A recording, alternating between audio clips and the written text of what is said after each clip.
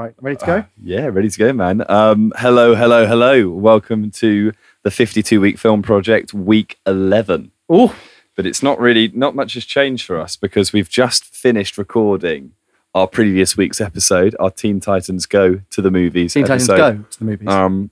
We've, we booked in this double bill tonight because we're both quite busy in the coming weeks.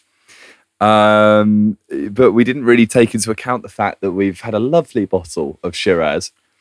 And we don't really have much of a plan for this episode. No, I think we'll see how it goes. It goes. I'm feeling positive. I'm enjoying it. I'm in good company. Aww. We've got some good news stories for this week. We do. And we've got I think a fantastic film, but we'll see what Will thinks about that in a bit. We've got Ant-Man and the Wasp. Here we go. So kicking off the episode, we do have, as Will just lovingly explained, Jake, our news section. You should have seen Jake's face there. It turned from a smile to a grimace very quickly. No, it was just pure bemusement, mate. Like I did not realise it was going to go on for that long, but hey, we'll roll with it. So in terms of movie and TV news for this week, what do you have, Will? What's your first story? So the first story I have is that there is a new Supergirl movie in the works. Oh shit, really? Yes. So wait, is there a Supergirl movie currently? Well, there was a Supergirl movie previously. There was a Super Gay movie. There's a Super Gay movie. There is a Super Gay movie, isn't there? What is that? Is that what it's called? I think there is a movie called Super Gay. Super Gay. Super Gay. I think it's on Netflix. I've seen it. There's a LGBT section in Netflix. I think. Okay, while you're explaining the Supergirl movie, I'll look up the Super Gay film. If there is not a movie called Super Gay, I do apologise to our listeners. So in 1984, there was a Supergirl movie starring Helen Slater. She now doesn't reprise her role, but she is starring at the moment in the Supergirl TV show, which is done for the CW. Cool. No, it's not done for the CW. It's done for ABC, but it's in the same universe as Arrow. Is it Flash. done in that really cringy American superhero sitcom style? Yes. Like the Flash, where it's like, I'm Barry Allen, and this is what happened to me this week. Oh, but it's worse. Supergirl. I watched a couple of episodes of Supergirl, and is it really cringe? Me, it's cringy. Oh, yeah. no. And Supergirl in the comics, Supergirl's got an interesting development. In the early comics, she was sort of a non-committal character, and then in the Crisis of Infinite Universes, where they had DC loved their big multi-narrative, multi-universe, big events. They do indeed. And Supergirl got wiped out from existence until the early 2000s, where she reappeared again. They did a much better job at writing her. They wrote a good series of comics. I have actually 6 out of the 8 Supergirl graphic novels at home. So, and my uncle, interestingly, this is a story that you might not know. Go on. My uncle introduced me to printing pictures. So me and him would print some of my old comic things and then create images out of them and colour them in. Oh, really? So, I think it's a blue blotting paper, and you put it over and draw it over. And he almost like a stencil. Exactly. And so he, for my 18th birthday, created a Supergirl print and put it on canvas, and it's hanging above my bed.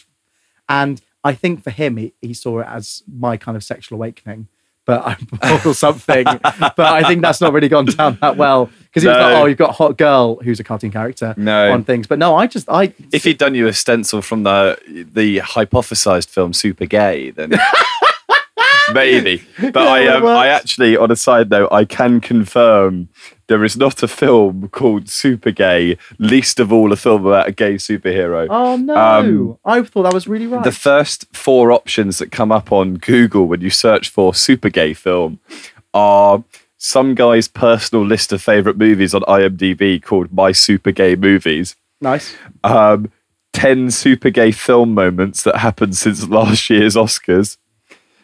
Outandaround.com, equality is not a Western invention. And then it just cuts straight to the chase. And the 4th option is gay, free, full movie, gay film, gay love, romance, gay kiss, all in caps. Oh, no. So no, mate, there's not a super gay film, but there is, as you've said, a super girl film. Yes. Which is very cool. Very, very cool. Yep.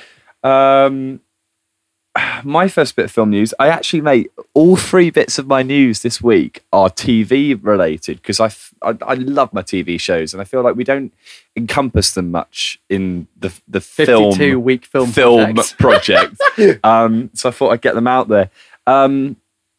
Daredevil, the Netflix TV series in association with Marvel, with Charlie Cox playing Daredevil. Season 3 it's been in the works for a while, but it has been confirmed for a 2018 release date. Ooh. And the reason that's fucking cool is Luke Cage season 2 came out last month. Jessica Jones season 2 came out a couple of months ago. Iron Fist season 2, which I think is the one that everyone's a little bit apprehensive for because Iron Fist was the worst one out of the bunch. That's out in September, which means that Daredevil season 2 is also out this year, possibly October, November time, which means that we've seen 4 new Marvel TV seasons in 1 year. They really are, which is cranking them out, really aren't they? cool. And the way, like, for anyone who's watched the Marvel Netflix series, for people that know kind of how things were left at the end of The Defenders, which was the season that teamed them all up together, Daredevil's not in a great place. So it'll be really cool to see what they do with that. Thank you for not spoiling it for me because I haven't seen. Yeah, man. No, I know that you're keen on watching them, so I thought I'd better not. Yep. say Well, too much. I'm a very big fan of the original series of Jessica Jones, and I watched Daredevil season 1 and half of season 2. Season 2 lacked a little bit. I fell out with season 2, and that's why I think I've not continued with Luke Cage. That's a common thing. I've No, I heard. think I really need to stick with it. But Did you watch Iron Fist? I did. I watched it with you for a couple of episodes. A little but bit. it fell off, Did you watch Luke Cage? I 'Cause again, watched it with you for a little bit. I'm working my way through season 2 now, and it's really good. Okay, I've heard really good things about Luke Cage. I'd like to watch. Iron Fist and Luke Cage were always the. We're going to go with it. Always the playable characters I play on Marvel Ultimate Alliance 2. And yes, On what console? Xbox 360. Nerd. Oh, it's a fantastic game. It's the Civil War storyline. Oh, cool. Okay. It's a really all cool right. one, yeah. And Iron Fist does. The listeners will get that. Oh, mate, I know my audience. It's all fine. My audience. Yes. So second bit of film news for me. When my phone decides to work. Hang on. Ooh, deja vu. Yeah, it was the second news the last time as well. It's about Spider-Man's new film. Yeah, Far From Home. Far From Home. There is new cast spoilers in the film. Oh, mate, I'm excited. Tell me. Well, I find this interesting.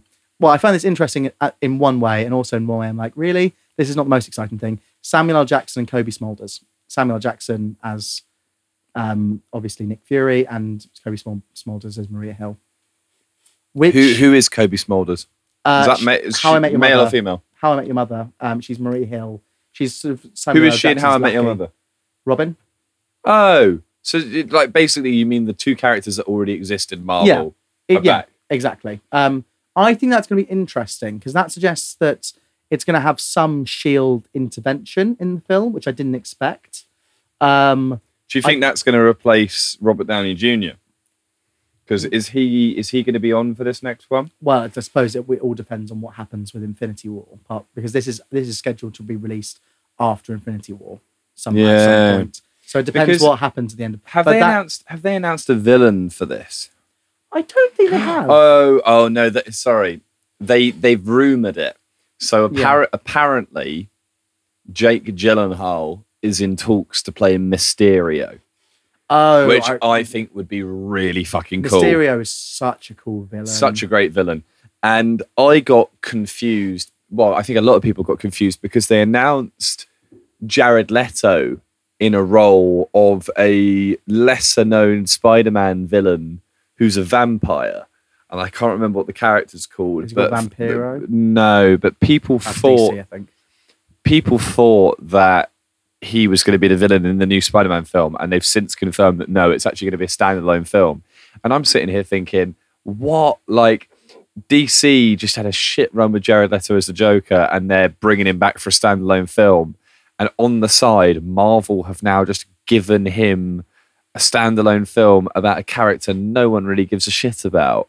Jared Leto. Why don't you just focus your resources on making the Venom film actually worth watching? Why is Jared Leto's acting choices recently been considerably poorer than it was when he was not Dallas Buyers Club, Jared Leto, because he was an American Psycho and he was fantastic in that. That's years ago, though, mate. Yeah, but he still picked and chose his roles considerably until recently, by the looks of it. Yeah, well, I think 30 Seconds to Mars aren't doing as well as they used to do, so he probably needs the money. Yeah, very true.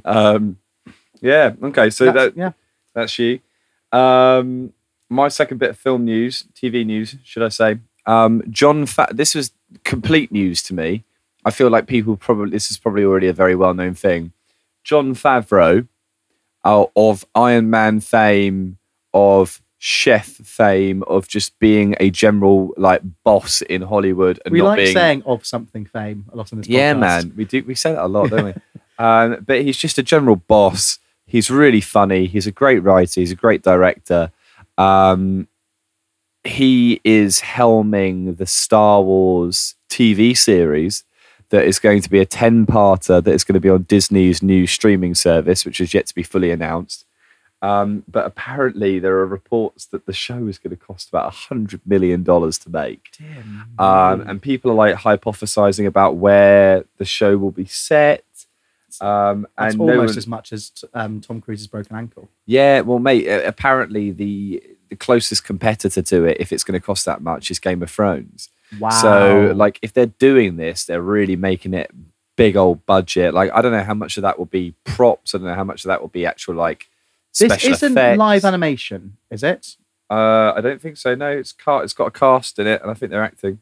Wow, okay, fair enough. But in my mind, imagine Rogue One, but in 10 one-hour episodes. I'd love that. Do you know what I mean? Great, yeah. It will be probably that kind of budget behind it. Quite intense. Likeable characters and well shot. Yeah. But obviously that comes at a price. But yeah, no, that should be fun. I have no idea when it comes out, but it should be. I trust Jon Favreau. I think it's great. Yeah, that's very, very exciting. And the last bit of news from me, very geeky. Very geeky. Go on. Star Trek. Recently, they've had a very successful Netflix show with Jason Isaacs in it, and not Lucy Liu. What's her name? The person who was in Crouching Tiger, Hidden Dragon. What's her name? Michelle Yeoh. Oh yeah. As the captain. It's been very, very successful, and in addition to season 2 coming out, is that there's a rumor that Patrick Stewart is reprising his role as Jean-Luc Picard in the Really? Yes. So now, I was never that much an original Star Trek fan, but I loved The Next Generation because the original Star Trek is just bonkers, and it's great, and it's camp TV at its finest. Yeah. But it does age terribly, and some of the Kirk fight scenes are just unwatchable. It's just a lot of hugging for about 5 to 10 minutes with a very good score behind it. But Star Trek The Next Generation really brought some depth into the characters, and Patrick Stewart did a fantastic acting job in it. I think it was 7 to 12. It was Star Trek 7 to Star Trek 12 in terms of movies. Patrick Stewart helmed those movies, and they are considered, to Trekkie fans especially, as some of the most... Sorry, what did you just call them? Trekkie fans? Trekkies. Trekkies. Trekkies is the name of the fandom. I find it quite offensive. You don't know that, really. Oh, mate, I've never been a Star Trek fan. No, it's very... I always find with Star Trek is that I like it to a certain extent. I really like The Next Generation, but you have to be really into the universe and the lore to like it. It's very referential. It's much harder to keep up with, say, than that Star Wars. It's very different intent. Yeah. It's much more classic sci-fi as opposed to Star Wars, which is almost a fantasy in a way. It's almost it's a fantasy playing out in a sci-fi world. Whereas Star Trek is classic sci-fi. There's names for every single type of torpedo. There's a whole language developed for Klingon. It's very, very deep. Yeah, but I think Jean-Luc Picard playing that. Patrick Stewart is getting old now, and the fact that he's doing that still is, I think, incredible. And it'll be a really nice touch to see him back in doing some kind of role. Whether it be, I can't be for Star Trek Discovery because that's set in a different time zone. Even if it's just a cameo, though. If it's just a cameo, but it would have to be a future thing. Never have I seen a sci-fi TV series that has let a character being in another time zone stop it from bringing that character into the show. I mean, there's got to be some bollocks red hole super time warp narrative that enables Patrick Stewart to come into a series where he wasn't really meant to be. You're completely right. I mean, in 3 of the Star Trek movies, it's sci-fi. You fucking invent a way for well, him in to be 3 there. of the Star Trek movies, in Star Trek 4, I have watched most of them. In Star Trek 4, they go back to called The Voyage Home. They try to get back. It's such a hard thing to explain. Essentially, they have to get back to their own time zone. They have to go back to 1970s and find a narwhal. Classic. Yeah, there we go. That's what I try and do when I want to get home from Clapham after a night out. Yeah, because you got to find a narwhal. There's an evil alien whose only registered talking pattern is the same as a extinct narwhal, because they're extinct now because they're 300 years in the future. Brief aside from this, did you I don't know how much of a Black Mirror fan you are, but did you watch the Star Trek based Black Mirror? I did. I loved it. I thought it was great. Yeah, cool, isn't it? Really cool. And they really captured the idea of the original, and they also really captured the idea of that sort of Trekkie fandom as well, the sort of dark, keep inside your room, have all the collector's toys. I really liked it. I found that's actually, I'll tell you what, I thought that most recent series of Black Mirror was phenomenal. Yeah. Final bit of news from me for the American Horror Story fans out there. This is a really cool moment. This is almost, dare I say it, a moment you've been waiting for several seasons now. So in seasons 1 to 4, or maybe 1 to 3? 1 to 4. You had an actress, very famous actress, who's been around for years, called Jessica Lange, and she kind of played the key role in each of the seasons. And she's won Emmys for her portrayals. She's, critically applauded, and she bowed out after Circus or Freak Show, or whatever the 4th season was called. And it's now been announced that American Horror Story is on its 8th season. The season's 8 seasons. Yeah, now. man. The season is going to be called Apocalypse. And it is going to be the first crossover event, or like proper crossover event in American Horror Story. There's been lots of kind of teasers and Easter eggs and things about kind of the worlds interacting and the timelines kind of crossing of the different settings and areas that the show kind of moves to each season. But this season, for the first time, it's going to be a crossover between the events of Murder House, which is the first season of American Horror Story, and the events of Coven, which is the 3rd season, both of which involved Jessica Lange in the role of a woman called Constance Langstrom, and she is reprising her role. Oh, wow. So she's going to be back in it. It was announced by Sarah Paulson, who's another American Horror Story stalwart. And famously from she was in Ocean's 8. It's cool to see her kind of bridging out a bit. But yeah, I'm excited. The show's been renewed for seasons 8 and 9. Me and you both, with our housemates at uni, tried to watch the most recent season. Didn't really get on with it. It wasn't very gripping. And then the season before that, we all agreed was quite shit, but we enjoyed watching because essentially the season before that, season 6, was called Roanoke, and at the start of the season, the premise was basically one of the people that you've been watching only one of them will survive through the events of the episodes. And so in our uni house, we had a big list of the characters up on the wall, and everyone put a vote in for who they thought was going to be the one who survived. And that made it really, even though it was a shit series, that made it really gripping, because it was almost like this bingo game of fuck you, Will, your character's dead, you're not going to get through. Immediately. I was so upset with I thought it was a really placed one. I was like, I'm really considering the characters, what the arcs are going to be. And no. You were just done, second episode or something. I'm excited about Jessica Lange. I have not seen American Horror Story apart from the 2 series. The series I watched with my housemates at university, and then attempted to watch the next season, the election one, and it really just... That wasn't very good. That was what it was called, Election. It wasn't very good. However, we did watch American Crime Story, the other show, The People versus O.J. Simpson. Genius. And that was brilliant. Sarah if you haven't watched that, I think it's still on BBC iPlayer. That is a great show. And we watched a couple of episodes, but we need to keep watching the assassination of Gianni Versace. I watched the first 2 episodes and thought it was fantastic. I only watched the first one, but it was really, really good. I think So it's one yeah, of those things that is a mixed show. in TV. Yeah, Yeah, mate, that is a show to go back and watch. Yeah, I'm very excited about Jessica Lange. She was in a series I recently watched called Feud, Betty and Joan. Yeah.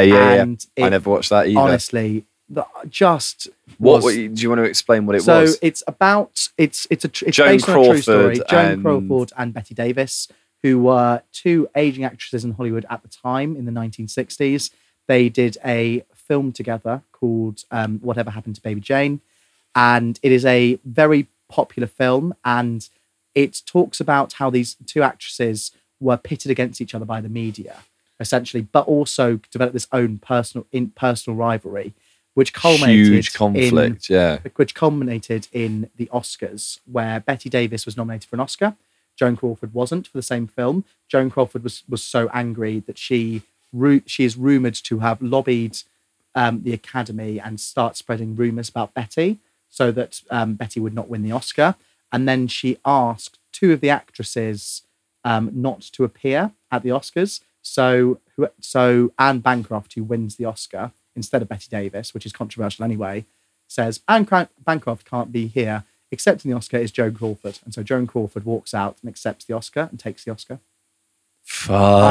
I know. It's so... And Jessica, who does Jessica Lange play? Lange Joan plays Crawford. Joan Crawford. So essentially the devious, the ultimate deviant. Well, out both the of them two. are very devious. But Betty Davis is rude and blunt. Joan Crawford is more deep, she's more personable to other people and is liked by the media, but also is got a more bitter personal life. Okay. In what is portrayed in the show anyway, there is a lot of contention about Joan Crawford as a woman, but Jessica Lange plays her perfectly. I have more of a problem with Susan Sarandon as Betty Davis because she doesn't fully get the Bettyisms, but Jessica Lange is fantastic. Yeah, she is really good. So mate. I'm very excited. So, for this yeah, I news. think And it might get me onto American Horror Story, which I've been meaning to do for a while now. Yeah, mate. I mean, to be honest, if you're going to watch American Horror Story, and I think anyone that's watched any of the American Horror Story seasons who's listening will agree, jump straight in with the second season, Asylum. Asylum is the best season of American Horror Story, period. It's probably one of the best seasons of television ever. Wow. There's this episode called The Name Game, which I would probably say is top 5 episodes of TV ever for me. Oh, wow. And it probably is for a lot of other people as well. I feel like I've done this before where I've gone online and it's been top 10 episodes of television ranked by ranking websites. And it's always up there alongside the penultimate episode of Lost. I'm trying to think one of the final episodes of Breaking Bad is always on there. Mm-hmm. One of the Sopranos episodes, I think. Yeah, definitely the Sopranos. That'll be interesting actually. We should do that at some point. We should look up the 10 best episodes of television and see how many we've watched. Probably won't make for much fun listening, but for me and you it might be cool. Yeah, exactly. That's just an insight into our lives. Yeah, that'll be nice. Anyway, that is the end of the news. I thought I'd go down. I'd go down with it. Yeah, I mean, I thought, you keep me on my toes, them mate. Coming. Keep the No audience one coming. knows what's going to happen. Neither do we. Dear. So, Ant-Man and the Wasp. Ant-Man and the Wasp, the sequel to 2016's or 2015. 2015, I think. Ant-Man. I think it was Yeah, summer I think it's 2015. 2015. What were your thoughts on the original Ant-Man when it came out? I love the original Ant-Man when it came out. It came out after the second Avengers film.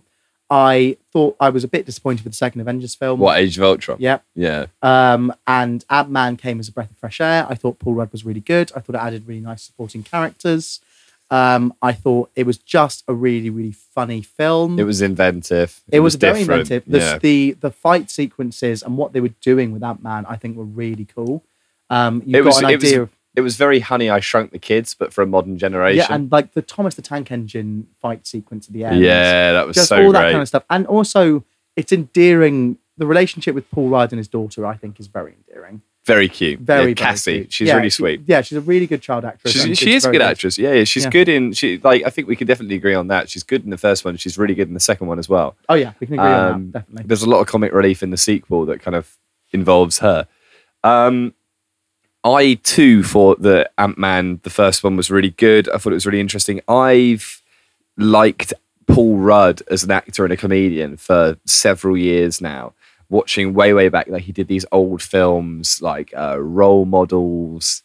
I don't know if you ever watched Role Models with Sean William Scott, the guy from American Pie. Yeah, I watched Role Models. Where they play like two defunct adults who have to like try and get their lives back on track. Like he's really entertaining, and he was in Friends. He was Phoebe's boyfriend. He's very good in Parks and Rec. He's in season 4 in Parks and Rec. He's great in Parks and Rec. Yeah, he's fantastic in Parks and Rec. Yeah. As a rich kid who's trying to run for governor who has no idea. He's a petulant child. He's part of the Sugarman family or whatever they're called. I can't remember the name, but yeah, and he's just like, he's got all this wealth and he doesn't give a shit about the town. And Leslie Knope obviously like has no money but cares about the town passionately. Fantastic. But anyway, point being, I think he's got a great history in comedy, and it was really refreshing in 2015 to see him kind of be cast in this huge Marvel role. Did you see his abs this film? Yeah, he was ripped. He's surprisingly incredible ripped. shape. Yeah. I looked at him and was like, he should star in Super Gay. He would be great in Super Gay. He would be great in Super Gay. Yeah, exactly. Whatever that film is. When I make Super Gay, when I'm older, Paul Rudd is my famous first last words. No, but he is great. He's very charismatic. He's very funny, and I think that fed through into this sequel, Ant-Man and the Wasp. We haven't really discussed this film prior to like recording this, but I get the impression that you weren't massively impressed by this film. I did struggle. And go on then. Give me your reasons why. My reasons why. Firstly, I think that in the first film it was really refreshing to see lots of Paul Rudd, and I think Paul Rudd and his gang of fellow gang of thieves, basically. Like they are all like ex-cons that are trying to get work in security, which is just ironic in itself. It's ironic in itself. I think that whereas the first film really played on Paul Rudd's relationship with those characters, this second film, for the plot's sake, focuses much more heavily on Michael Douglas's Hank Pym and Evelyn Lilly's Hope Van Dyne. And I just didn't find them that compelling. I thought Michael Douglas's character in this film, considering he's supposed to be kind of a moral arbiter and kind of an important person in S.H.I.E.L.D.'s history, that was built up last film, really just seemed like a crabby old man. The whole film, he was just getting angry at Paul Rudd for different things. I do agree. I think that the context to Ant-Man and the Wasp is that obviously Paul Rudd fucked off with the Ant-Man suit to Germany and fought in Civil War with Captain America. And granted, like one of the setup parts for this film is that he did that without consent from Hank Pym and Hope Van Dyne. And he essentially kind of betrayed their trust. And so there's a bit of that kind of like trying to regain favor with them kind of thing in this film. But I just felt like the air of them being pissed off with him carried a little bit too far through the film. Yeah. And it got in the way of the charisma of the leading actors. It was noticeable. I think it wasn't it could have been dealt with a bit quicker. Yeah, I was just wanting it to be nipped in the bud and like done. Yeah. Like, and I think they got a bit hung up on how pissed Hank Pym should have been about that. And I get that kind of one of the plot lines through both films is kind of that, I don't know what his name is, Scott Lang? Yeah, Scott Lang. Paul Rudd's character is a bit... I was about to say Scott Pilgrim. Scott Pilgrim. I was so close. Imagine if Michael Cera was Ant-Man. Could Michael Cera play a comic book hero? Can you stop that, please? It's like, that's a good Michael Cera. That's terrible, Michael Cera. Well, it's a good intonation-wise British Michael Cera. British Michael Cera. But yeah, that was definitely a thing. I think they got too hung up on that. And my other, I've got other complaints, but I'm happy to... What's your next complaint? So I don't want to just list off my complaints. Go on, you whining bastard. Come on, what are the rest of your complaints? My next complaint is I found the love story intolerable between Ant-Man and Scott Lang. I just found it really... Between Ant-Man and Scott Lang? Oh my gosh. What a self-indulgent love story. Just the context for listeners, I've changed from wine to water because I'm mixing up my words. All right, Jesus. Yeah.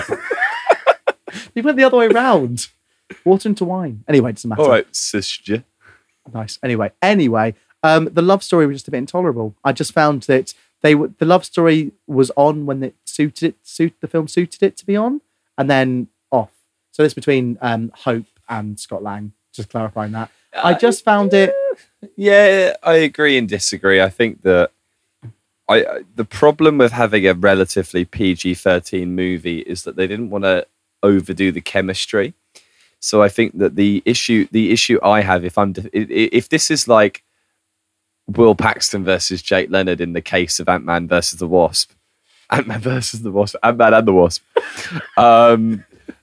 I would argue that because they were trying to dumb down the relationship narrative to a younger audience, they maybe lost in translation some of the emotion. And yeah, it felt a little bit flip-floppy. But I just don't think that's an excuse and I'm going to say it, in a post-Infinity War world. I think that maybe is the main. But what emotional? No, I'm sorry. What like romantic? What romantic emotional storytelling did Infinity War have? Don't you dare say Vision and Scarlet Witch. Oh, I'm not going to say because it was fucking naff. I'm actually going to say none. I would say the chemistry between Hope Van Dyne and Scott Lang and Ant-Man and the Wasp is better than Scarlet Witch and fucking Paul Bettany. I think you're right. I think you're right, but I think that that wasn't. Although I think in Infinity War, the emotional writing was just a bit better. The connections between the characters, and this is my redeeming quality of the film, is that every scene that Paul Rudd is talking to his daughter is a winner for me. Oh, hilarious! A, hilarious. B, what does he call her? He calls her something. Peanut. I think it's endearing. It is adorable. And he's such a good actor when he's talking to that. It's such a good relationship. It's really good. And you can imagine him just being really sweet with her on set as well. Oh, yeah, 100%. And there's a great bit in the film where he's kind of like tied up and they've been captured by the villains. And the phone starts ringing and he persuades the villains to let him like video chat his daughter. Oh, that's because it might be an emergency. And all she ends up asking is like where something is in the house, where her shoes are or something. But it's just so cute because he's like caught in this like near death situation, and then they like unlock the video chat. He's like, "Hey, Peanut." Yeah. It is really sweet. Yeah, I think it's very, very sweet. That's what I think this film had. I think this film had a lot of charm. I don't think that it was necessarily that gripping of a plot. I think that the action sequences, the big action set pieces, were fantastic. Yeah. There's a really phenomenal car chase scene in this film. There's just really awesome little creative bits. Like, for example, kind of one of the main points of the film is that there's this big lab that can be shrunk down to the size of like a travel case that you would take on a flight. Trolley dolly. Yeah, exactly. Sorry, and there's no need to clarify, but I just quite like saying the word. No, mate, I didn't know the name for it, so thank you. But there are just like these little things that are really nice creative touches. But I do agree. I think it doesn't make an incredibly mesmerizing whole. But I do think that it got by on its, for me, it got by on its charm. It got by on its nice little bits and bobs, its funny little creative bits. And it got by on how sharp the script was for me. I thought there were bits in this film where I was sat there laughing my head off. But then equally, there were little bits where I was kind of thinking, like, you know, this really necessary? This isn't really that interesting.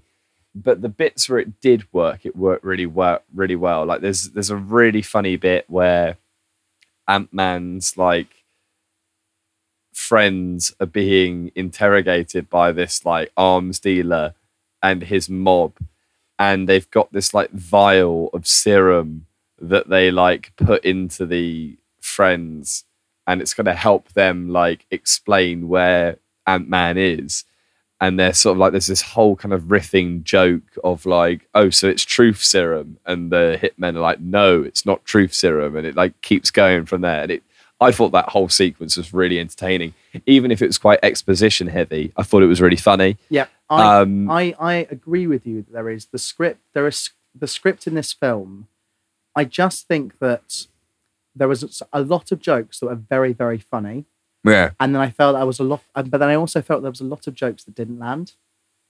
I felt that sometimes that especially in the rapport between Hank and Hope, There was a couple of jokes, the in jokes between the three of them that I just thought didn't land. Maybe it was just me because people were laughing in the cinema and I just didn't laugh. Yeah. And then I think my main problem with the film is the case of too many villains. I didn't really know what I should be focusing on, and the ghost was cool, but I wasn't fully invested. I was more invested in Lawrence Fishburne's character. I think who never really surmounted to anything. Who really actually never really surmounted to anything, and also his only real kind of thing in the film was to make Hank Pym look bad, because actually Lawrence Fishburne is the good guy in this film. Technically, he's trying to save his friend's daughter. This is the ghost who is the main evil person. In the film. The main antagonist who, like, I will admit, like, the curtain is kind of lifted on her very early on in the film. We're talking like after your first kind of meeting or fight scene with her, you very quickly realize that she's not actually got an evil conscience and she is ill for some reason and you don't know what's wrong with her. So, like, there is a massive lack of a definitive villain in this film. There's a very, very funny hitman arms dealer guy who crops up throughout the film, but again, doesn't really surmount to. He is inconsequential. He just provides a lot of comic relief through the film. I struggled with Ghost. She is played by a really good actress. I can't remember her name, but she's the same actress that played the Mummy in the most recent Tom Cruise reboot, which was fucking awful. But it was saved by her. No, it wasn't even saved by her. But you watched her in it, and you thought she is quite a good actress. There's potential for her in the right role. I can't remember what her name is. But she is good. She's, again, like, nothing's really achieved by her character. And one thing that kind of annoyed me a little bit, which now I'm kind of pondering on more, is the main kind of point of the film is they want to go back into the quantum realm to rescue Hank Pym's wife, Hope Van Dyne's mother. And inevitably they do that. And then they get her back to reality. And Ghost is still there, kind of like phase shifting. I'm so happy you're talking about this because this can actually... Yeah, it annoyed me. I'm sure it annoyed you. Yeah. But eventually, like, Ghost, the whole narrative, like, which I never really understood completely, but, like, essentially she's dying and she's, like, phase shifting and she's, like, all over the place. She's really skittish and she needs to get into the quantum realm to resolve this. I don't know what going into the quantum realm would actually do to help her. Well, that's another problem with the film is that the quantum... What is the quantum realm? Yeah. Do we still know what the quantum realm is? No, I don't think you're ever really told. But are we supposed to because of Infinity War? I feel like there's been so many fan theories about the quantum realm solving the problem, the ending of Infinity War. The problem I have with it is it's not as if the quantum realm hasn't fully been explained. And yes, it's open to the idea that Captain Marvel is going to kind of be involved in the quantum realm as well, etc., etc. But this was the film to explain it. Yeah, it was. This was the film to explain it, but also it's not.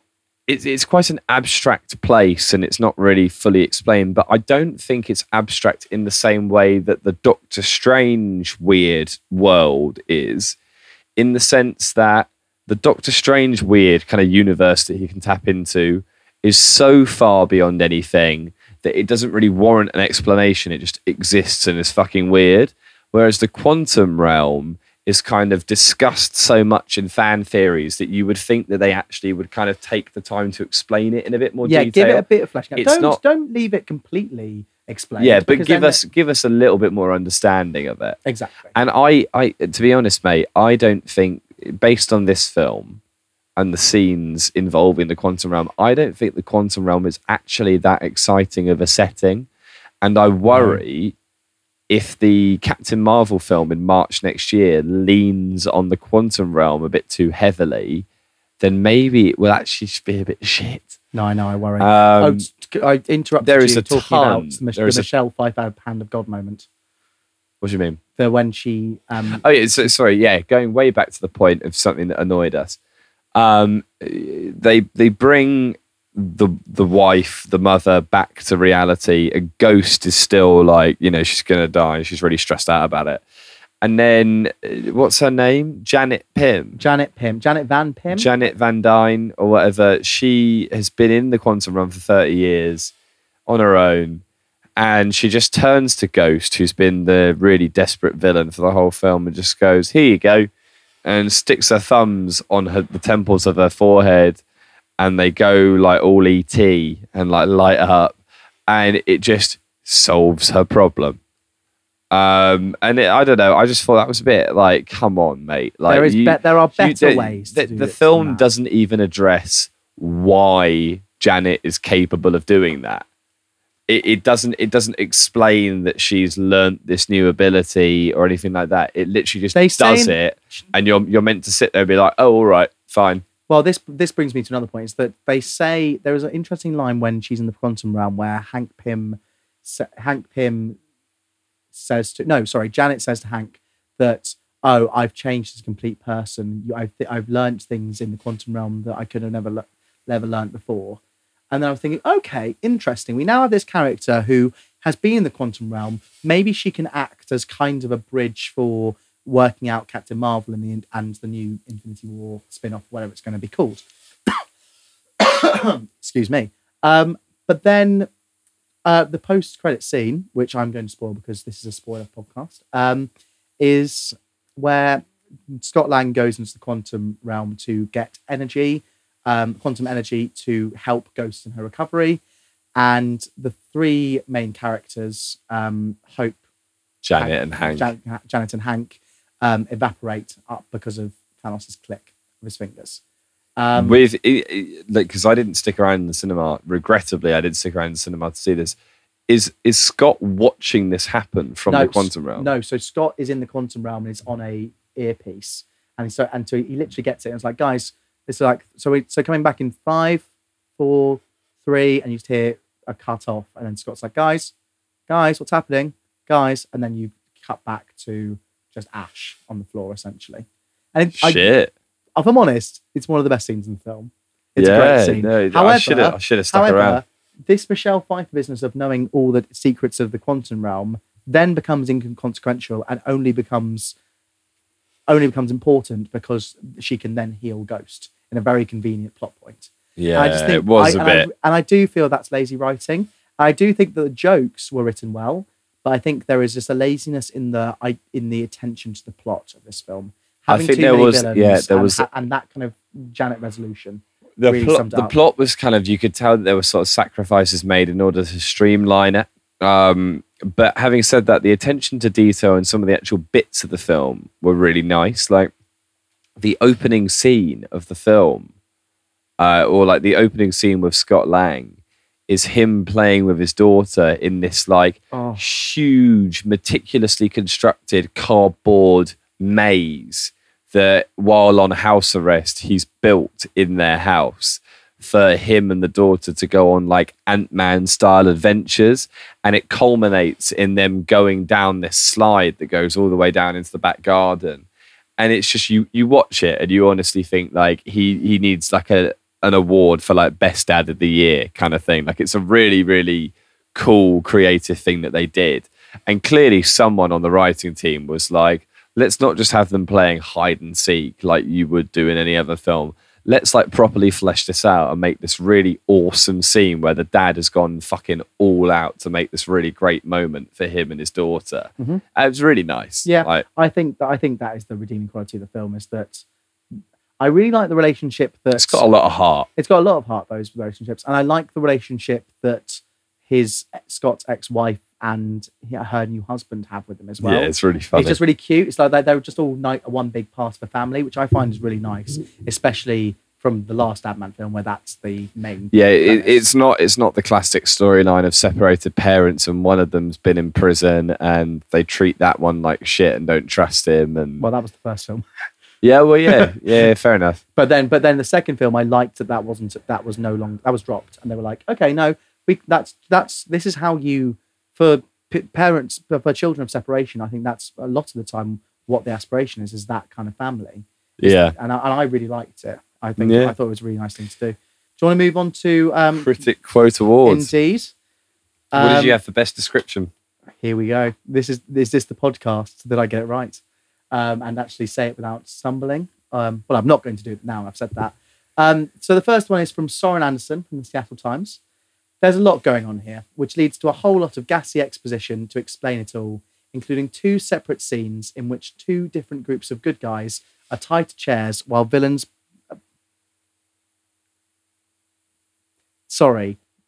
bloviate on the intricacies of the plot.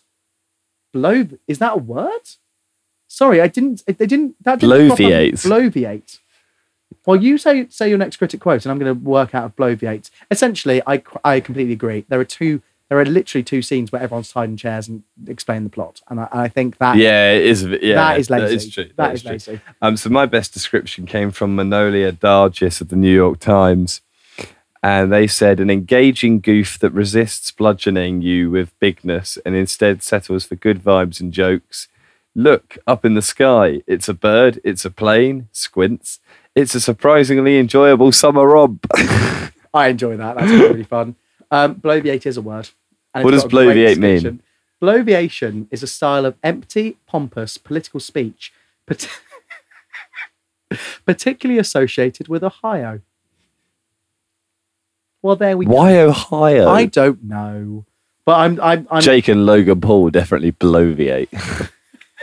from Ohio. Yeah. Are they? If you never watched a video, they say it like 5 times per video. Oh, yeah, it's on their merch. Hashtag Logang. Yeah. Oh God. Most savage quote. I'm going to jump in ahead of you, mate. Absolutely. Most savage quote comes from James Berardinelli of Real Views. We do like a good quote from Real Views. Well, I'm very happy you've jumped ahead of me because my most savage quote is also James Berardinelli from Berardinelli. All right, so James Berardinelli from both of us says, plodding, repetitive, replete with technobabble nonsense and lifeless action. This is easily the worst written of any of the 20 MCU offerings, and maybe the worst all-round film featuring a Marvel superhero since Sony rebooted Spider-Man. He really has it out for this film. God, he fucking hates superhero films, doesn't he? Or at least the modern age of superhero films. I'd love to know what he thinks is the best superhero film of all time. I bet it's like Green Lantern. But no, I think he'll probably say Dark Knight because it's like it's not a superhero movie, it's an art movie. That's what. Or he'll be like Watchmen. Oh, he'll go really indie with it. Do you know what he might say? Batman Ninja. Batman Ninja. Yeah. Or Teen Titans Go to the movies. So my funny quote is from Bidge Ebry from the Village Voice. Can I quickly just do a brief description of the Village Voice? Go on. Is this a website? No, the Village Voice is I think this is correct. If it's not, please let me know in comments or reviews and etc. But I'm pretty certain it's correct because this is kind of what I've done 1 star. He got it wrong. I mean, I think this is what I did my dissertation around. So fingers crossed it's right. The Village Voice was a magazine, which a majoritively gay magazine in the East Village in New York. It explored the downfall of the Studio 54 scene and then the rise of the drug-fueled club kid scene in New York drag. And and culminated with the murder of Angel Hernandez. You got really into this a while back, I remember. Watch the documentary Party Monster. It's a fantastic documentary, and it's really interesting. It explores the art and the madness of gay culture in the 1990s. And the Village Voice was, I think, a real big part of it with editors like Michael Musto, now queer icons who are now very, very famous in their own right, who wrote for the Village Voice. So yeah, I think it's a good publication. However, Bilge Ebry doesn't know what to think of this film. Bilge Ebry. Bilge. How do you spell that? Bilge. Bilge. Bilge. Bilge Ebry. I'll say it again. What an Bilge awful name. Ebry. It's my new drag name. It's disjointed and cluttered, but it's also entertaining in spurts. Is that enough? Just about, and not quite. Make up your mind, Bilge. He has no idea what he's thinking. Just about and not quite. Just about and not quite. Come on, Bilge, mate. You got to love it or hate it. Bilge. My funniest quote is from Darren Franick of Entertainment Weekly. It says, this is one of those Marvel products peddling self-aware detachment as a defining narrative strategy. Ooh. it feels less like a feature film than a meme somebody made about an Ant-Man trailer. Oh, I quite like Oh, that. it's quite sharp. That is quite sharp. I don't think that's strictly Fair. accurate or fair. I have problems with this film, but I don't think it's like a meme. But yeah, that's interesting. I'll go with that. Did you prefer this to Deadpool 2? No, I like Deadpool 2 more. See, I preferred this to Deadpool 2. Fair enough. I think for me, I thought the comedy was more consistent. see, I think maybe the comedy was more consistent in this film, but I think Deadpool 2 had better bits. Like, for me, like nothing touches the Celine Dion opening James Bond credits style sequence of Deadpool 2. Yeah. That's great. Like, that's just great cinema. Whereas I don't think anything in this was that ambitious. I think it was just like mediocrely funny, and did have some real moments of tenderness with Paul Rudd and his daughter. Yeah. So what would you rate it out of 10 then? Well, I came out of the cinema yesterday and I was discussing I watched both Ant-Man and the Wasp and Teen Titans Go to the movies with Tom Thornhill yesterday, my very close friend, and he said sentiments similar to us of the 4 to 7 rule is that we're not going to rate a film that we didn't enjoy a 4 or 5 because 4 or 5s you'd still want to go and watch. I've watched many 4 and 5s, and I think it's important to encourage people to go watch 5, 6s, etc. You should still go and watch Jurassic Park: Fallen Kingdom, but just don't expect much. Yeah, well, that kind of thing. I am going to rate this film in discussion with you. I'm going to rate it at 5.5. It's low. Ooh. It's low. However, it's Okay. better than Mission Impossible Fallout, which has some incredible. Which we action gave, sequences. 6 out of 10? You gave a 6. I think I gave a 5. No, I think we both gave it a 6, didn't we? I think I gave it a 5. Oh, mate, we should have kept track of this. Well, I really want to start making graphics for these kind of But things. no, I anyway. think I gave it a 6 out of 10 because I thought the action was some of the best in the world, but the rest of the film was diabolical. With this case, I think it's more well-rounded for me. I think it's more, it did things well to a certain level, but could have achieved a lot more. I'm going to give it a 7. I thought it was really, like, I found it really entertaining when I was in the cinema. I think that the stakes weren't as high as they could have been, but I think that it did move along at quite a nice pace and it didn't take itself too seriously. It's quite a zippy film. It is quite, yeah, and I wasn't looking at my watch, and that is one of the biggest ways I bench my attention in a cinema. Yeah, 7 out of 10. Yeah, I think that's the biggest disagreement we've had about a film, but I can definitely. I think what we can learn from this is that I've taken a lot of your points on board, and hopefully vice versa. But I also think that I just think we watched it in a different way, and that's okay. Yeah, completely. And I think again, like, so much of it comes down to how you're feeling at the time and what kind of mood you're in. And I think I was particularly in a mood to sit down and watch a real popcorn flick. So I think it really resonated with me because of that. And I think if I had been in a rush and wasn't quite keen on the film, I would have reviewed it negatively. Yeah, I think that's maybe true. Yeah, so much of what we think of the films that we're watching comes down to kind of the position we're in when we're watching them, or at least that's what we try and avoid when reviewing them. But yeah. 7 and a 5.5. Indeed, a solid 12.5 out of 20. You know what? If I got that on a test, I'd be happy with it. That's fine. That's a solid 65%. So that is it for this week. In terms of next week, I'm pretty sure we're going to review The Meg. I cannot wait. Now, by the time this episode comes out, we probably will have watched it. We might have even recorded the episode. We intend to try and go and see it in proper IMAX fashion. Like, we want to, I don't know if it's at the big BFI IMAX in London, but I want to go and see this film in all its glory. I want to buy like a massive box of popcorn. Hopefully go and see it together if we can. I want hot dog. I want popcorn. I want those Tango fruit bursts. Oh, those stupid giant squeezy things. Yeah, I don't care. They look great. I just wanted. This film is just such a silly film. I want the full film experience. I agree. I think we should try and do that. Yeah, definitely. So hopefully next week we'll come back to you with a review of The Meg. We will probably have an update on the James Gunn saga. I'm sure it will still be going on. Yeah. And some other exciting news bits. And my laptop is now shouting at us to finish the episode, if no one else heard that. So that is it. 52-week film project on Instagram and Twitter, as always. Please leave a review. Please leave a review on Spotify or iTunes. And we will see you guys next week. Bye.